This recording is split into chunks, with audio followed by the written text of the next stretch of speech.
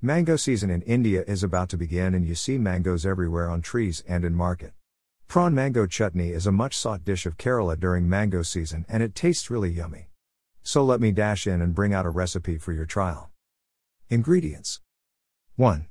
Prawns, 3 tablespoons. 2. Mango small pieces, 3 tablespoons. 3.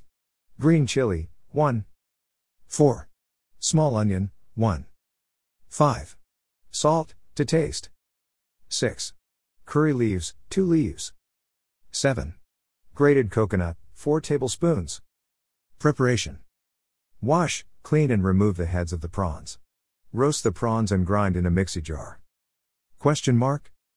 Include mango, green chili, curry leaves, onion and salt and make a paste, then add coconut and grind, empty the jar into a bowl, mix well and serve. Eat with hot rice and you will always grab mangoes and prawns to make this easy and yummy chutney. If the mango is too sour, lessen quantity. Those who like it very spicy could add more green chili or chili powder. It's a very good combination which tastes simply awesome. Copyright 2018 mygrandmashealthyschool.com